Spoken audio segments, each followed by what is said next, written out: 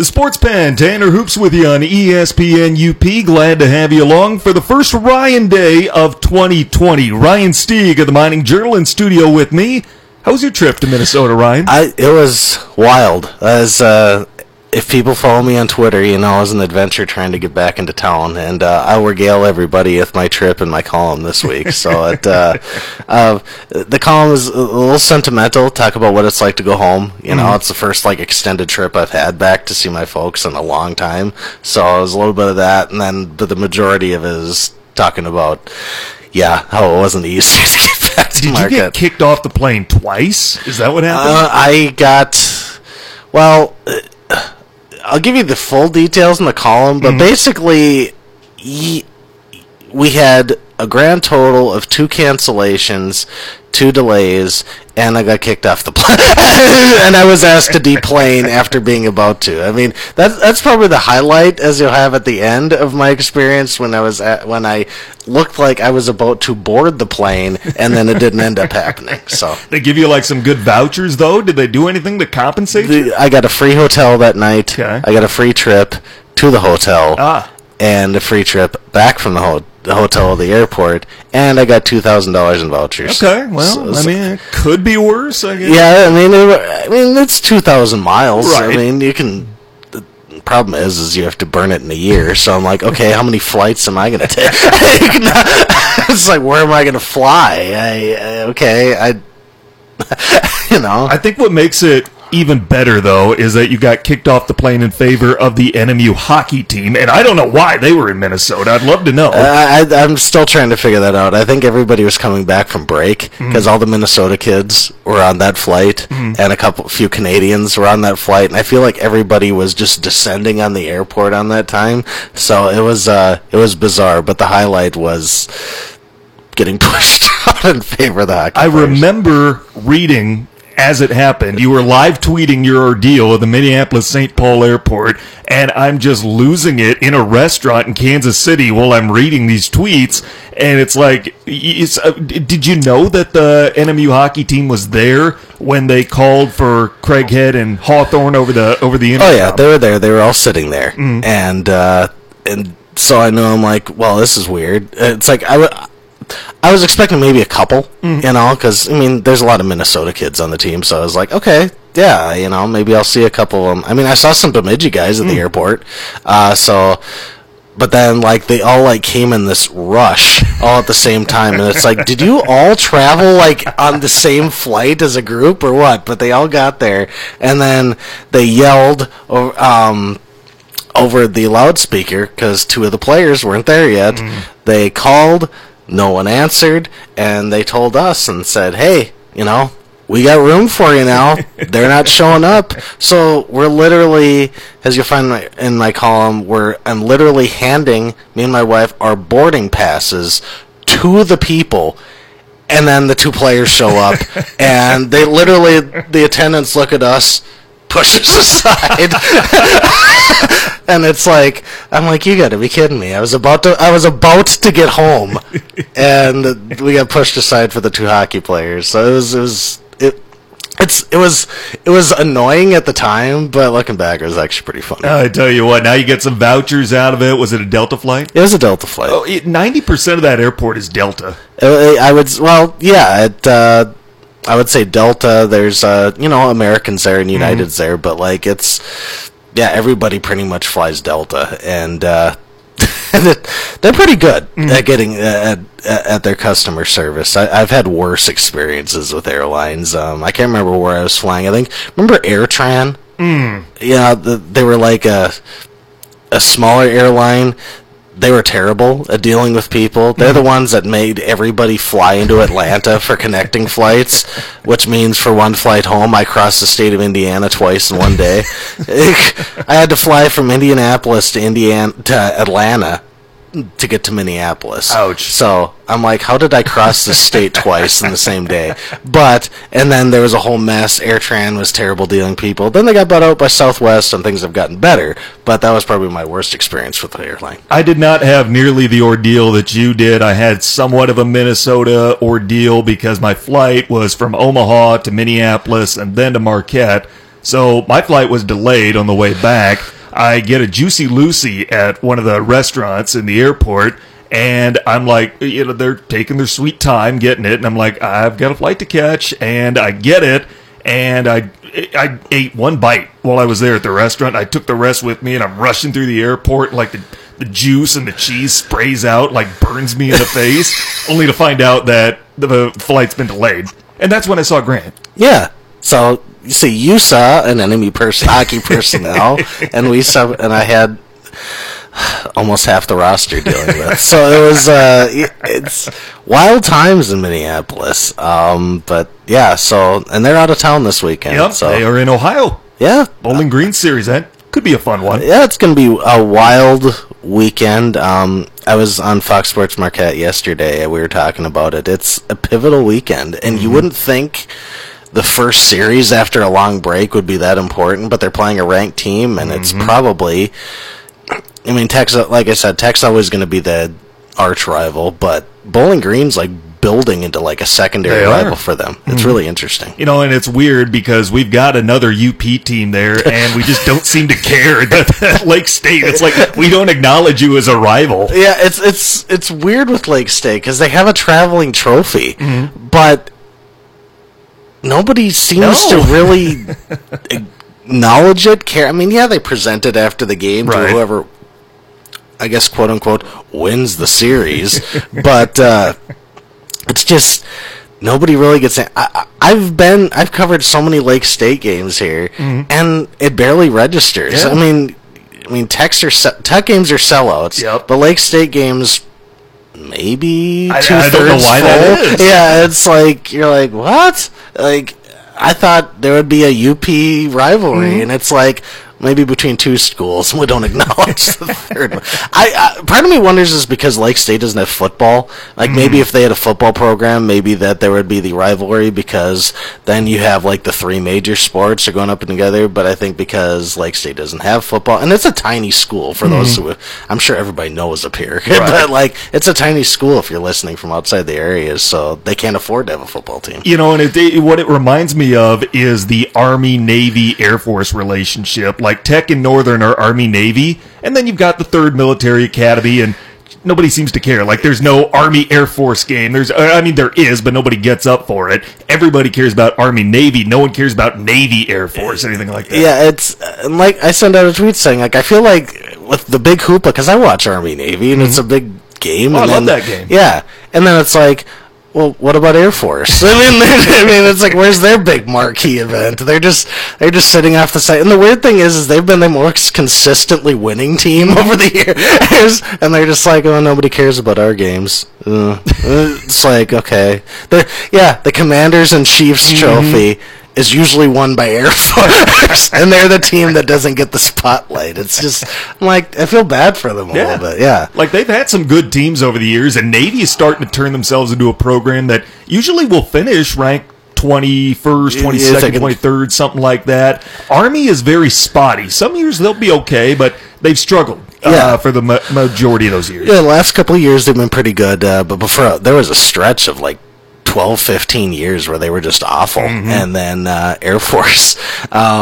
This year, didn't Air Force have like 11 wins? They were up there. Yeah, they played Washington State in that bowl game. Played the ridiculous disparity in time of possession going on there. Like, I looked at it at one point. It's like you got Mike Leach's quick strike offense, and then you got, let's see, Air Force says, how much of the clock can we burn as much as we can? And somebody said, it flashed like ESPN did, and it's like time of possession, Washington State, 5 minutes and 40 seconds, and it says Air Force 23 minutes. It's like they're just milking the clock the whole time. And they were winning, so it was working, but it was just like, what a bizarre strategy. I tell you what, that's a great segue into talking about the playoffs this weekend, because if the Vikings have any shot at beating the Saints, it's going to have to be one of those games where time possession is 35 to 40 minutes at least in favor of the Vikings. They've got to keep Drew Brees and Michael Thomas on the sideline, keep the ball out of their hands, and let Dalvin Cook run absolutely wild. And the Vikings have to double up time possession this weekend to have a shot. Yeah, they basically have to let Dalvin do his thing and get other weapons going in there. I mean, Kirk is wildly inconsistent this year, and he has to play better. In the words of my dad, I mean, the Vikings threw their backups in, last week, and it showed. Yeah. So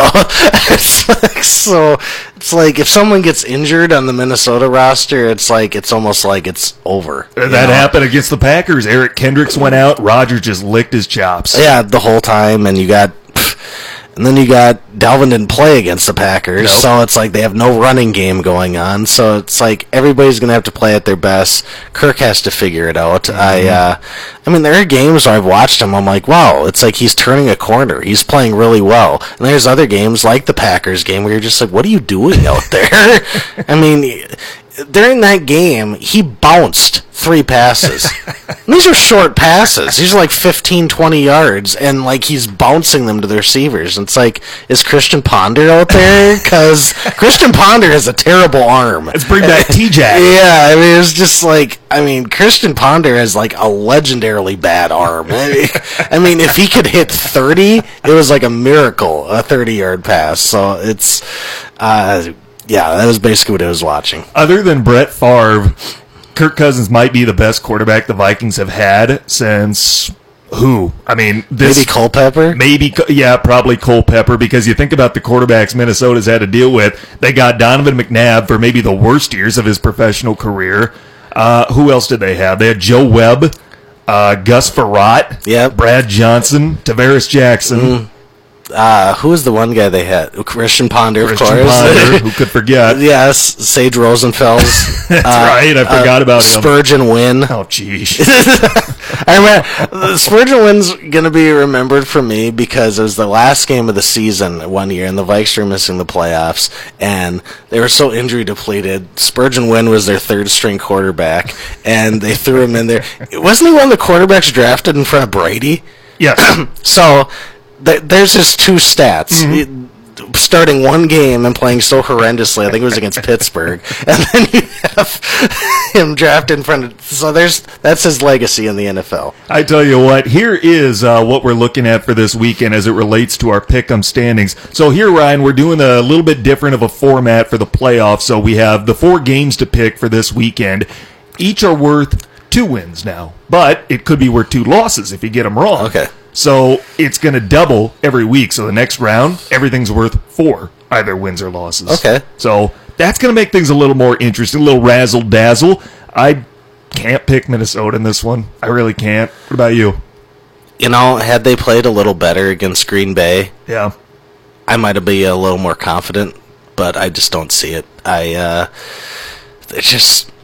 They've fallen flat the last couple weeks. And, last week they played their backups. But, even then they didn't look very good. The guys who did play, who were starters, didn't play very well. No. So it's like, and they're in New Orleans, and it's hard to win there in the playoffs, and it doesn't.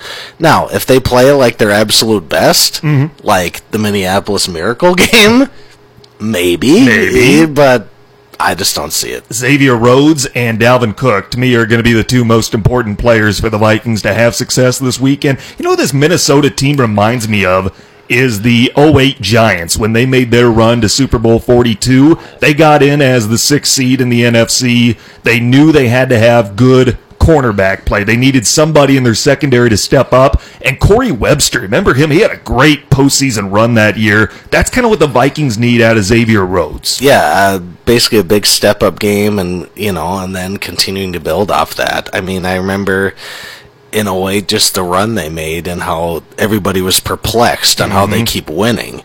And, it's kind of the same way in 2011 in a way. Yeah. Like, nobody thought the Giants were going to get that far. They strode into Lambeau and beat a 15-1 Packers team. It's just like sometimes teams can just get hot at the right time, and that's what Minnesota needs to do. How about the Buffalo-Houston matchup? If you had told me the Bills were going to make the playoffs this year, I would have been confused, because I'm like, they dealt their best player, Tyrod Taylor, were terrible last year, and now they're back in the postseason because Josh Allen somehow has figured it out. And it's weird. Now, the problem is they're playing a Houston team with Deshaun Watson, and there's the toss-up. Yeah. Houston never gets it done in the playoffs. No, they always fall flat on their face. Unless they're playing Cincinnati, then there maybe is a shot. But they always flop. And then you got Buffalo, the traditional just sad sacks of the NFL, where, we should have won a Super Bowl by now, but we haven't. So that's why it's such a tough game for me to pick, because both teams are notorious for falling apart in the postseason. I guess I'm giving the edge to Houston. Okay. Just because of Deshaun Watson. All right. So it's gonna be a bad game. Like, it's gonna be like a 16-13 game. It's just like not as horrendous as the Jacksonville Bills playoff game. Oh, boy. But yeah, it's not gonna be a pretty game. How about the the New England Tennessee matchup? Well, as all the Boston people I know, are complaining about, they should be getting a bye and wah. It's like, well, you guys weren't that great. Should have beat the Dolphins. Yeah, beat Miami. It's like, kind of like going back to the Gophers. Are we going to make the playoff? No. Beat Iowa first. Beat Miami, then you can, brag a little more. But they're going to handle Tennessee. All right. I mean, I think Tennessee might put up a fight, but they're in New England, so. We already covered New Orleans, Minnesota. We're both picking New Orleans. How about Seattle at Philly? Isn't that sad? Yes. That the Eagles, Dallas was going to host a playoff game at one point, and we're going to finish the year like 8-8. There's something wrong with you getting to host a playoff game just because you won the division when you had a terrible season, and you're basically getting in by default. And that's not going to benefit the Eagles. I think Seattle's going to win. I think it's in Philly, so I think it'll be a better game. But I think Seattle's going to prevail. Philly did have to win 4 in a row to get in, and I get they played the Sisters of the Poor there in those final 4 games. I got to give credit, though, to Carson Wentz because, this will be his first playoff game, but he was in playoff mode the last 4 weeks, and he's played really well despite being surrounded by these faceless nobodies like Boston Scott and Josh Perkins and this Ward guy I've never heard of, and somehow they are getting to host a Seattle team that was maybe, we're talking about an inch away from getting a first-round bye. Yeah. And at one point could have been the home field throughout the playoffs kind of game. So it's like, I think Seattle's just too talented that they're going to come out on top. But I think it's going to be, out of the 4 first-round games, it's probably going to be the best game. Okay. Is what I'm thinking. Tanner Hoops, Ryan Stieg with you. Let's take a timeout. We'll talk a little hockey when we come back on ESPN UP. Check out the UP's live and local sports talk show, The Sports Pen. Weekday afternoons at 4 on ESPN UP and on the ESPN UP app. Welcome back to the Sports Pen on ESPN UP. Tanner Hoops, Ryan Stieg with you. Glad that you're along. Well, we got some hockey to break down. We've got Northern Michigan at Bowling Green opening up a 2-game series this evening. We had the Great Lakes Invite this weekend, and that turned out to be a pretty fun tournament. Yeah, Michigan Tech ended up winning it for only the 3rd time since 1980 or something like that. So, Tech was bad for so long, so that's not too surprising. But even their most recent stretch where they've played well, they've only won it once, and they tend to get to the championship and run into a wall. Whether it's Western or Michigan, which Michigan looked pretty good during that game, but once again, Michigan I don't understand Michigan. What's Mel doing down I know. there? Should be better than what they're doing right now. Yeah, they went from a Frozen Four appearance to missing the NCAA tournament, and unless they make a deep run in the Big Ten, they're probably going to miss it again. And you're left wondering, what happened? How did things just completely... Mel was touted as a genius. Yeah. He came back into town, got on the Frozen Four, Michigan's back, everybody's and they're just oh, I guess it was a 1-year thing. And because they have all the talent. Yeah. They should be an NCAA tournament team. But now they're like a bubble team, and it's just what happened? I'm just confused on what's going down in Ann Arbor. It's weird. I tell you what, another, I don't know if it's an anomaly, what have you. It was disappointing that the U.S. is already knocked out of the World Juniors and fall to Finland in the quarters. That's a tough matchup to get in the quarters. I get, how it works out and everything, but a rematch of last year's gold medal game. So the Fighting Sandalins are not going to medal. It's the first time the U.S. doesn't medal in that tournament since 2015. I like that tournament, and I like medaling in that tournament. And you didn't. We did, the Americans didn't look particularly sharp the entire time, and it just, I don't know. I'm used to them being so successful at World Juniors, and they just were not particularly sharp. Yeah, they got to the quarters, but I mean, it's not really that much of an accomplishment. No, I mean, all but two teams made it. Yeah. So it's like, okay, congrats. I mean, you're better than Germany and Kazakhstan. Yeah. One country that is, I guess, making progress towards being a hockey. Maybe. They played the Olympic athletes from Russia in the gold medal game a couple years ago. God, that's and almost won it. Yeah, that was the funny thing. I don't remember what cup year it was for the Penguins, but it was back when they had Tom Kuhnackel on their fourth line, and he only had to score like 4 goals that year, and he was already top 5 in German history in the NHL. It was weird. I remember watching that gold medal game, and you're just like, is this actually happening? Is Germany, of all teams, going to win the gold medal here? And, but as soon as it got to overtime, and once Russia got the power play, it was like it was over. I mean, it's like, as much as I was cheering on Germany, it's just like, wasn't Datsuk on that team? And Yaya Kovacic? Yeah. He just got signed by the Canadians today. Yeah.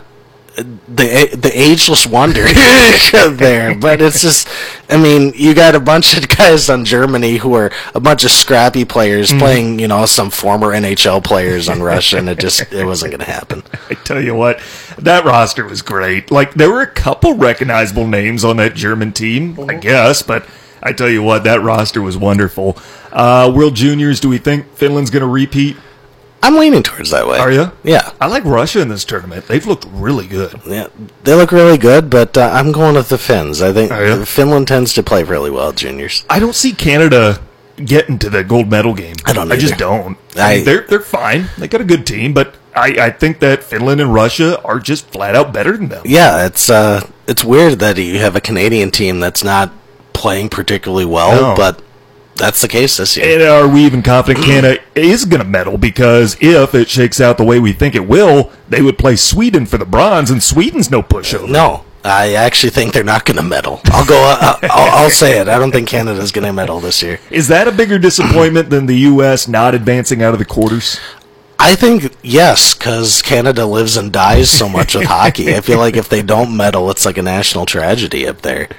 I tell you what, sticking with hockey a little bit, I wanted to ask you about this because the All-Star rosters just came out, the NHL All-Star Game rosters. First of all, what was your overall impression? About what I expected. Yeah. Yeah. And the NHL All-Star Game is, it's more of a wacky experience. It's like they try to make it more fun. Crazy tournament. There's a million goals. You don't see quality goaltending, that's for sure. But it's pretty fun. I always watch baseballs, but I watch the hockey one for a little bit. You always get that debate, no matter what sport it is. Should every team be represented at the All-Star Game? Is it even a true All-Star Game if you're just making sure that everybody's represented and you are leaving some of the best players at home? And I get that. You want to bring everybody there. But to me, this seems egregious when you consider the roster for this year's Atlantic Division team. Anthony Duclair made it. He represents Ottawa.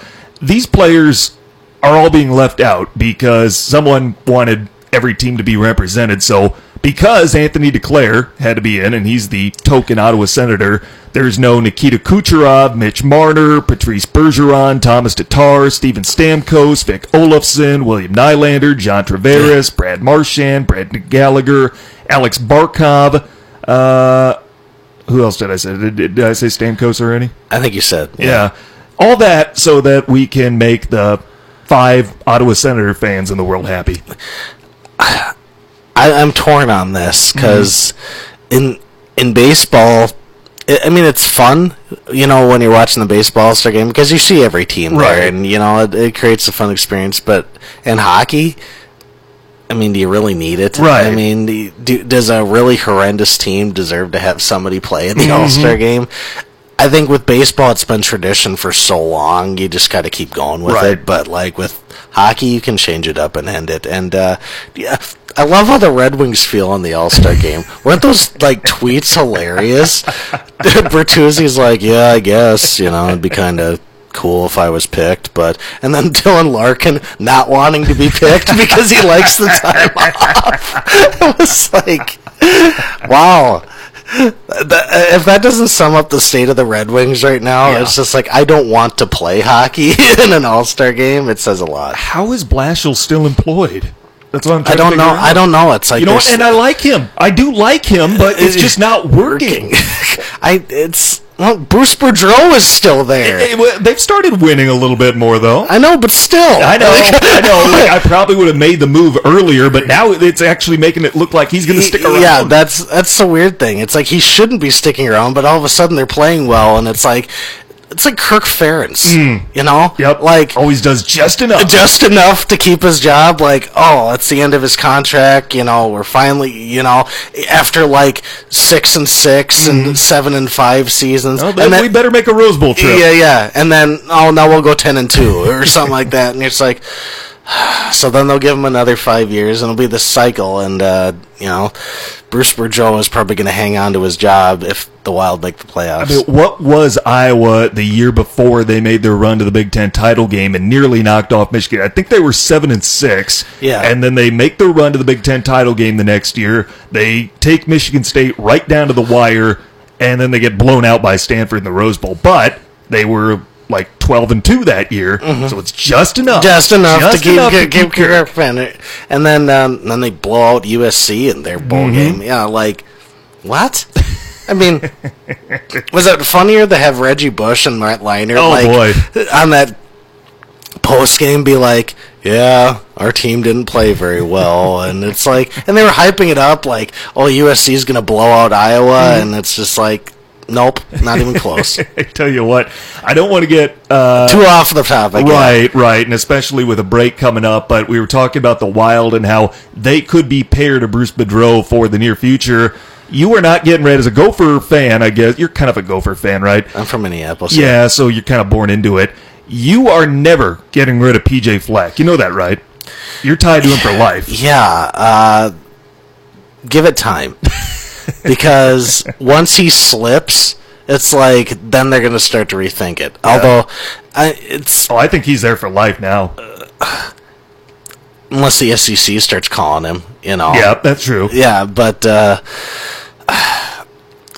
I'm not a huge fan of the guy, and I made that clear. And it's just but he got them to the Outback Bowl and almost to the Big Ten championship game. Yeah, it's he, and when I sent the tweet out a few weeks back, it's Minnesota, PJ Fleck breathes. And Minnesota's here's 5 years. And it's I feel now that he's going to get another extension after this. Oh, absolutely. And it's just but he actually earned this one. He actually earned this one, not missing the play, not missing the post, missing a bowl game and getting a 5-year deal. He just, he's going to be there forever. And I'm not going to, if he can play at the level that they did this year and build on that, and be a 10, 11 win team, I'm okay with that. But if this is just a flash in the pan year and this next year they're going to be 7-5, then you're just be okay, this is a fluke. Oh, I still think Gopher fans will love him. They will put the flags half-staff at his funeral just because of this year. He has done enough this year. He's going to get a statue outside the TCF Bank Stadium. I don't know if I'd go that far. Oh, yeah. Gopher fans already love him. You're ready to him for life. By the way, he just got a new offensive coordinator today. He made a great hire, too. Mike Sanford, he was Brian Kelly's offensive coordinator a few years back. I loved him at Notre Dame. I was really sorry to see him go, and now he's going to Minnesota. That's a terrific hire. Yeah, and I'll give him that. Fleck has a way of, getting the most out of his team. He's a culture guy. Yeah. People like, the players like playing for him. He is very much a player coach. I think his personality needs to be toned down a little bit. The guy gets amped to, eat breakfast in the morning, and the row the boat thing needs to end. I mean, it's like, okay, come up with a new thing. That was your Western thing. Come up with a new idea. But, if he can keep winning and playing it, get the Gophers back to where they, have tried to be since, the 60s, good for him. But I think the minute, they start to slide and, slide heavily, if they get into Kirk Ferentz mode, where we're talking, 3 straight 7 and 5 years, then you're going to see a lot of bickering. Tanner Hoops, Ryan Stieg with it. Let's take another timeout. We'll rank the 12 playoff quarterbacks next on ESPN UP. Check out the UP's live and local sports talk show, The Sports Pen. Weekday afternoons at 4 on ESPN UP and on the ESPN UP app. Welcome back to the Sports Pen on ESPN UP. Tanner Hoops, Ryan Stieg with you. Glad you're along. Here's your Sports Center update. Former Buccaneers and Bengals head coach Sam Wyche has passed away at the age of 74. He took the Bengals to Super Bowl 23. The Washington Nationals have signed relief pitcher Will Harris to a 3-year, $24 million deal. And finally, L.A. Clippers guard Lou Williams became a father. And here's why that's newsworthy. Did you see what he named the child? No. Lou Williams, known for being he is the best sixth man in NBA history, has decided to name his new daughter SYX. Six. With a Y. Six Williams is the name of his daughter. Okay. I tell you, Lou Williams is a weird guy, and people don't know that enough, but he's got this kind of vibe to him. He can't play once he's in the starting lineup, but he comes off the bench, and he's the best bench scorer in the history of basketball. But you remember a few years ago, he was very open about having a girlfriend who had a girlfriend. And now he has a daughter named Six. Well, the trend is to, name your kid weird things, whatever. And spell it weird. Yeah, and spell it weird, so, whatever. I mean, like I said, there's, Gwyneth Paltrow named her kid Apple, so I'm always going to use that as an example because it's so terrible. Northwest, yeah, lame. Six. I mean, you're naming your kid after your professional accomplishment. Yeah. That kid has no identity except being the daughter of a guy who came off the bench. Yeah. Well, George Foreman named all his kids George. It's just all 9 of them, and then the daughter was like Georgina. It's just talk about the ego there. I mean, what I try to tell people, it's your kid has to live with that name for the rest, bare minimum till they're 18, when they can decide to change it if they want to. So, if you're gonna go really exotic with a name, or spell it with take, I don't know, Ashley, and throw a couple extra vowels in there, your kid has a chance to be bullied, and you're gonna make it worse for them. I mean, it's just frustrating. Six Williams. Yeah. Wow. Yeah. It's just Lou Williams is just one weird guy. Weird guy. Great six man. Great best six man in the history of weird basketball. Guy. Yeah. What if people did name their kids after their profession though? What would your kid be named if you named him after your sports writing career or her? Oh boy. What would you?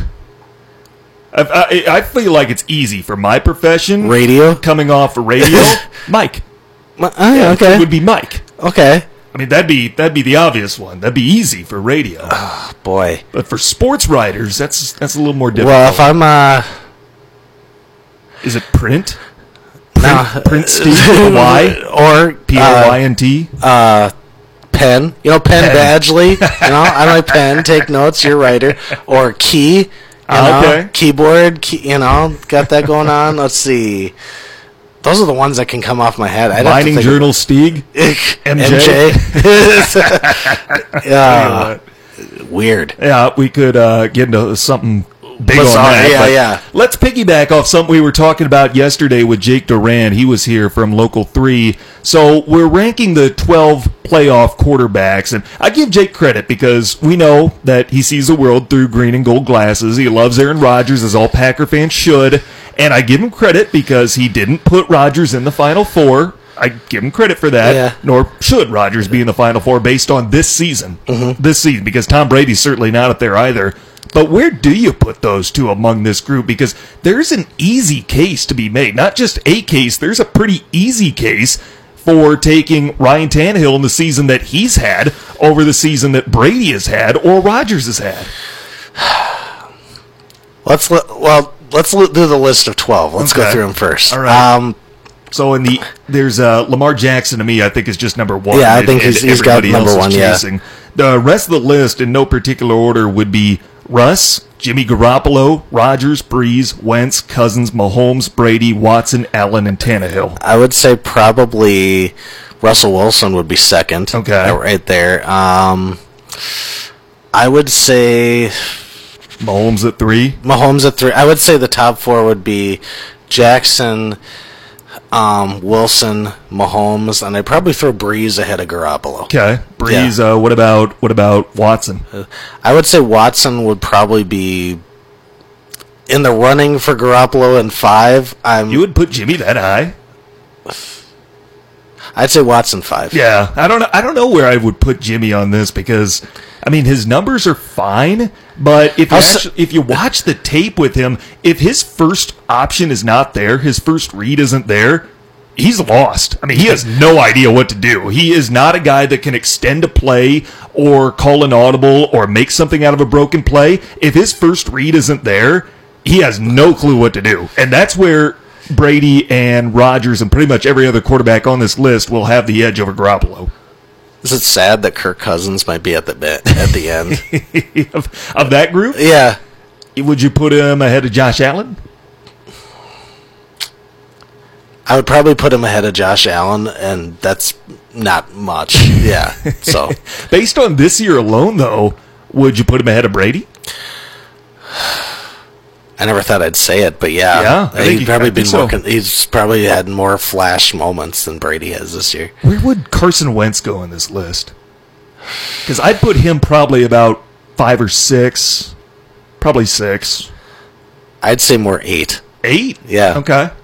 Would you put Jimmy G ahead of him? No. I actually, rethinking it, like I was basing it on the Niners' success, but him specifically, I'd say more Jimmy's probably 11. Okay. Yeah. All right. I would love to see his numbers, but like a side-by-side comparison, when his first read is there and when it's not, because he has no idea how to extend a play. If something goes wrong, then he doesn't have a clue. And it's Kyle Shanahan that's scripting this for him that does such a good job giving him open reads. But if his first read isn't there, he just doesn't know how to extend a play. Are the Niners like the worst number 1 seed? Like, is there anything, like, when you think number 1 seed, this is supposed to be the team that really, is well above everybody else. You know, Baltimore is the clear 1 seed in the AFC. I mean, it's like, the 1 seed in the NFC is like, where'd this team come from? And then even the Packers are the 2 seed, and they're not that, sorry, Yoopers, they're not that great of a team. So it's like it's like, it's weird. If a team that doesn't have a first-round bye comes out of the NFC, I wouldn't be shocked. I wouldn't be shocked if the Saints make the Super Bowl. No. Weirdly, they're like they're the best team in the NFC, and they're the 3rd seed. I feel like they are the most sure thing. I don't think there is a sure thing in the NFC, but I feel more confident in them than I do over the 49ers or the Packers. Yeah, I see them winning 3 playoff games more than I see anybody else, and more than I see. If the Saints played the Niners in the championship in San Francisco, I'd give the edge to New Orleans. And it's weird. Probably the worst number 1 seed I remember is when the Giants made the Super Bowl with Kerry Collins.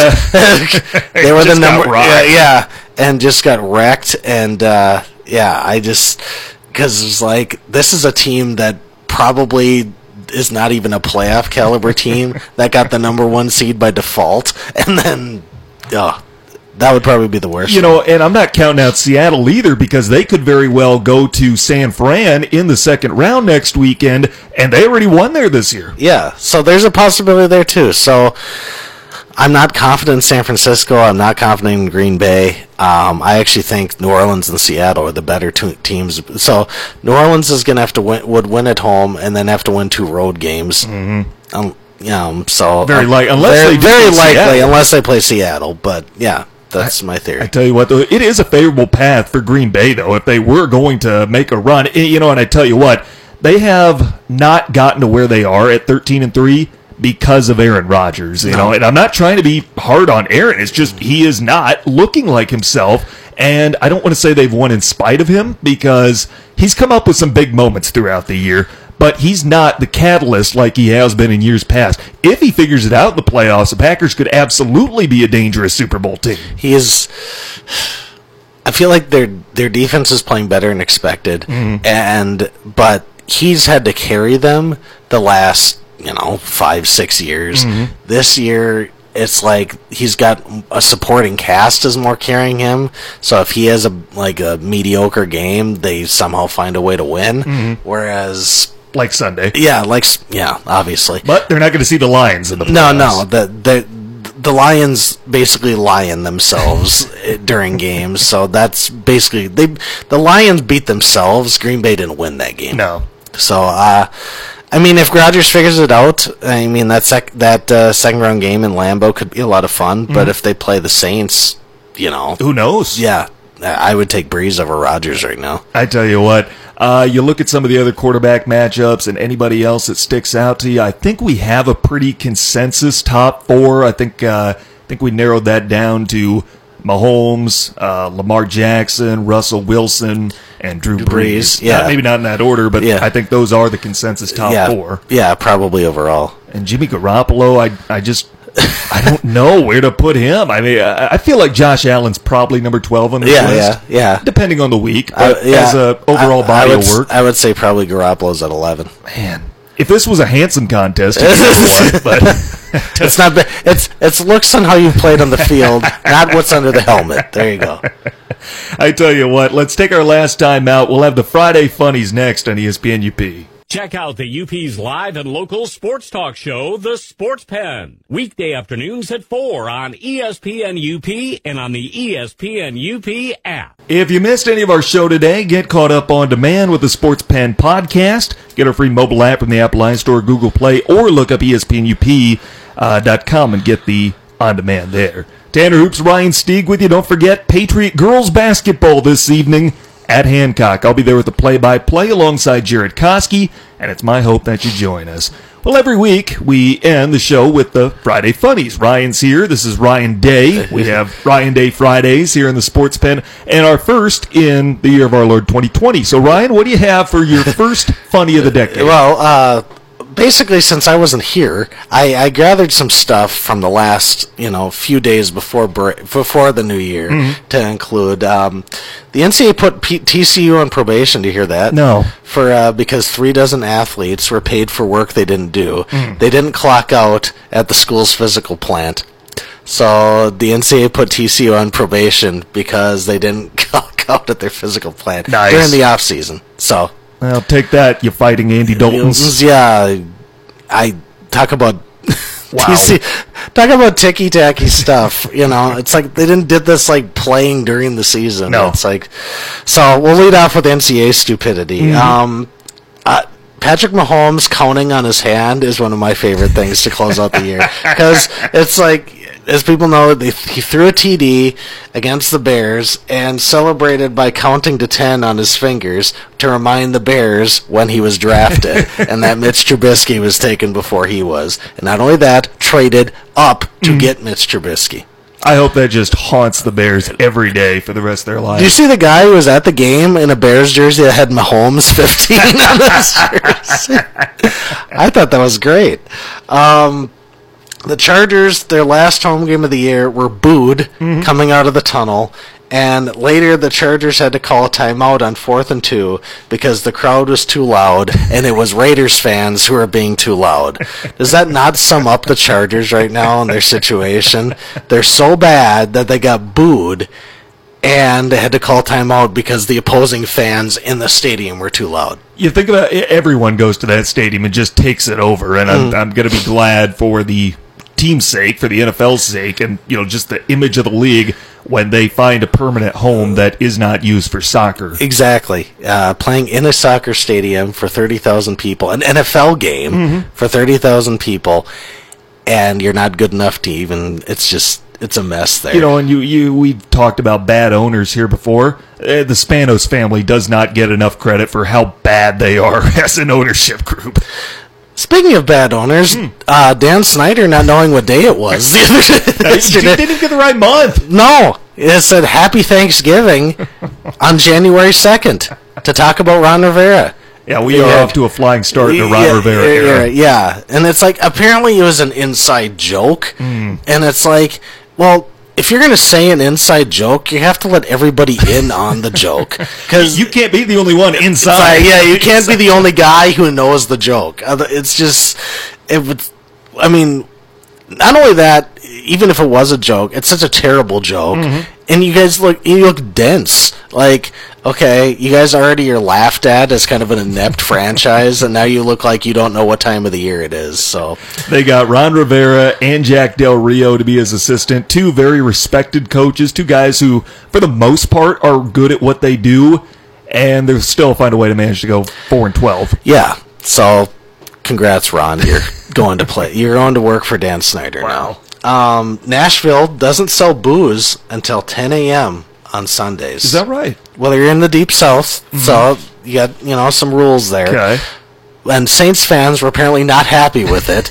And reports were there are people in a diner, Saint fans in a diner, and were sitting cross-armed, giving death stares at the waitresses because they refused to serve them booze until 10 a.m. and were adamant that they were going to, abide by that rule. So there's a bunch of guys just angrily wanting to start drinking. Yeah, what do you do when you're in town for an NFL game and you want your game day mimosa? You want your game day Bloody Mary? Exactly. You got to start early, and you can drink on the streets with open containers in New Orleans. So it's like they're just like, why isn't every city like this?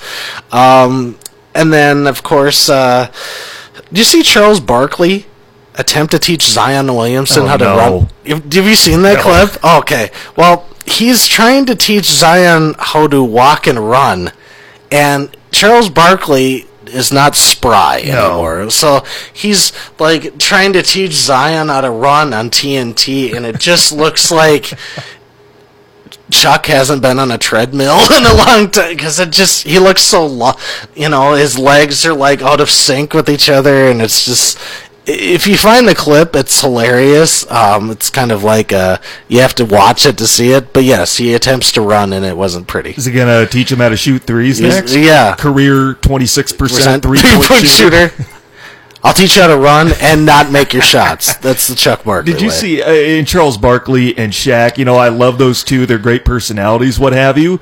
But you think we could find somebody else to be an analyst? Because those two come from such an old school state of mentality when it comes to basketball. Nobody plays the way that they did anymore. And they're breaking things down like someone from World War II, someone who fought World War II, trying to break down an iPhone, essentially. Yeah, they're out of touch. They're basically known for being dopey personalities. That's Chuck Barkley's thing now, is like he's kind of dumb. That's why they do the Capital One commercials, because Chuck's not all there upstairs. So. Did you see what Shaq said about the modern NBA? Someone was talking to him about, the game changing, what have you. He said, quote, "I still am playing today. I'm Giannis Antetokounmpo." I lost it. Yeah. Okay. Shaq made a living 3 feet from the basket. Yeah. He never ventured outside of that. No. Shaq, you're amazing. You are generational talent. You could you could go into. I feel like he could come into the modern NBA and still Be successful? Absolutely. But you're not Giannis. No, it's like if Shaq ventured further, like to the free throw line to hit a jumper, it was an adventure for him. So, but do we have time for two more? Oh, yeah. Okay, all right. We'll go with Adam Gase, who, I mean, the Jets are a mess. Adam Gase's press conference was interrupted by a fire alarm 10 minutes in, and I'm convinced he was the one who pulled it, because it's like he hates doing press conferences and just looks so miserable during them, and then just for the press conference to come to an abrupt end, it's like he must have told somebody to pull it, because I know he couldn't physically do it, but he must have told somebody, because there's no other way it could happen. So he is such a weird guy. Yeah. And then we're finding out it's even weirder. There's been this suspicion that Adam Gase has had a burner account on Twitter where whatever decision he makes, it'll get praised. All of a sudden, people criticize Adam Gase, and a burner account will pop up and say, hey, Adam made a good decision. Stuff like that. So you're thinking, did he actually do this? And now there's rumors that it was actually a guy from the New York Daily News who made a burner account of Adam Gase and made it come off that. And you're just like, what is going on? It's like, it's weird enough for a coach to do that. And then it's even weirder for a guy who writes for a newspaper to do that.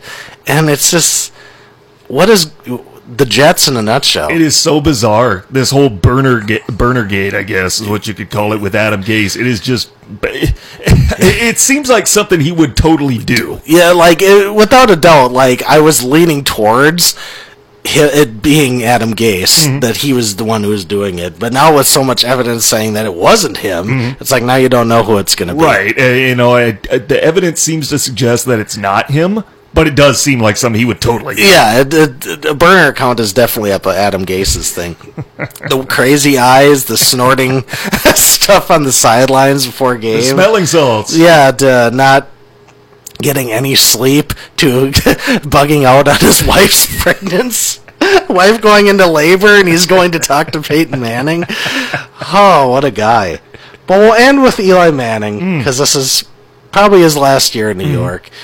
He and Daniel Jones celebrated beating the Redskins by playing Flip Cup in a bar. I mean, going back to their college days, I guess. So that was a fun celebration. But then people found out that over his career, Eli always drank beer on the team bus.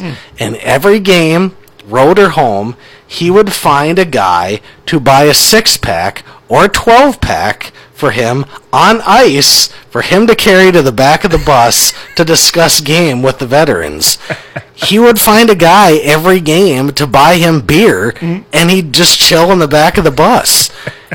I mean, does that sound like Eli Manning? Apparently it's true, and people have verified it.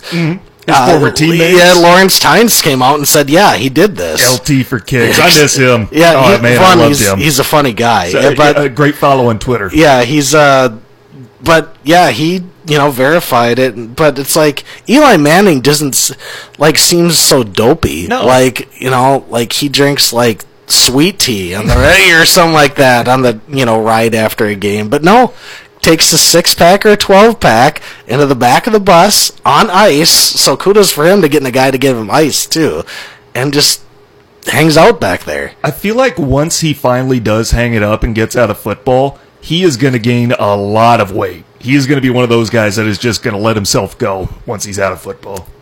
I can see that happening. There's some guys who you're just like, I retire, and you just like, I don't care anymore. I don't need to be in shape. I don't need to be active. Oh, he's going to retire, and he's going to keep drinking like that. Yeah, he is going to put on some weight. Yeah, he's going to keep drinking like that. Just go to the buffet like all the time, and just eat like plate after plate after plate after plate. So yeah, it's but yeah, that's my favorite one because it's Eli Manning, who would be like the least, maybe like Phillip Rivers would be like the least likely person to like have a 12-pack sitting there on the bus after a game. I like Eli even more now. Yeah, it's great. Yeah, I mean, I've always liked him, but I'm just like, I didn't think he would be the guy. That seems like a Brett Favre kind of thing than an Eli Manning thing. But there, fans, now you know that Eli Manning basically pounds beer after games. He pounds beer after games. Him and his O-line just sit in the back of the bus and talk about the day. You know, sometimes it's by himself, you know, back there, which I'm hoping he's not pounding 12 by himself, because, you know, slow it down, dude, if you're doing that route. But wonder what teammate that he's ever had would have been his favorite to just pound, you know, do shots with. I wonder if Eli does shots, or if he does anything stronger. Did it say what his favorite kind of beer is? No, it didn't say, but it was. But I imagine, I would think he's got quite the palate. It's probably not just one. Yeah, probably whatever was available at the time. I think he was probably more of a name brand guy than you know. I don't think he's cheap and will go Natty Light, you know, after games. But like he would, you know, probably Budweiser, Bud Light, you know. I can see it. Yeah, you know, but be a PBR. A Schlitz. Just completely go off the rail. Who would have been his favorite teammate to party with? That's the thing. Like Plaxico. Maybe Plaxico, yeah. It wouldn't be David Tyree. No, that's for sure. It would not have been David Tyree. You remember Dave Deal? Was that his name? The lineman? Yeah. I feel like he would have been one. I think it'd have to be a lineman. David Tollefson? Remember him? Maybe that. Maybe. Yeah. Maybe one of the defensive linemen. O.C. Umenyiora? Yeah. Strahan? Justin Tuck? I don't know if I could see. Can you imagine Strahan doing that? Oh, Strahan's a talk show. I couldn't actually see him doing that. He doesn't seem like that kind of guy. Maybe Tuck was in Eli, there. though. Yeah. But like we said, you wouldn't think Eli Manning's, you know, tossing back beers in the back of the team bus. So it could be just about anybody. Did he ever play with Jeremy Shockey? I think he did. Okay, because his first couple of years. I think then it would have to be Jeremy Shockey. Jeremy Shockey would probably be the guy getting him the beer to get on the bus, and then immediately go back there and pound him. And yeah, so I wanted to end with that one just because it's so uncharacteristically Eli Manning. Tanner Hoops, Ryan Stieg with you, and with that, we are out of time. Good to see you again, my man. We're both back from vacation, and we got our Fridays back on track here. What do you have coming up at the Mining Journal? Well, you know, I'll be working the desk tonight, so not a highlight stuff from me. I mean, a lot of it will be, you know, phone calls that I get. I'll be typing those up, but you know, I'll be covering the MU basketball games. You know, this tomorrow against Wayne State, my column, which will talk about my adventures at the airport in Minneapolis. And then, you know, we'll get back on track this week, and, you know, there'll be the press conferences again, so you'll be getting weekly previews from me, and it's getting back to normal, basically. All right. That's it for us once again. For Ryan Stieg, I'm Tanner Hoops. Thanks for listening to ESPN UP WZAM Ishpeming Marquette.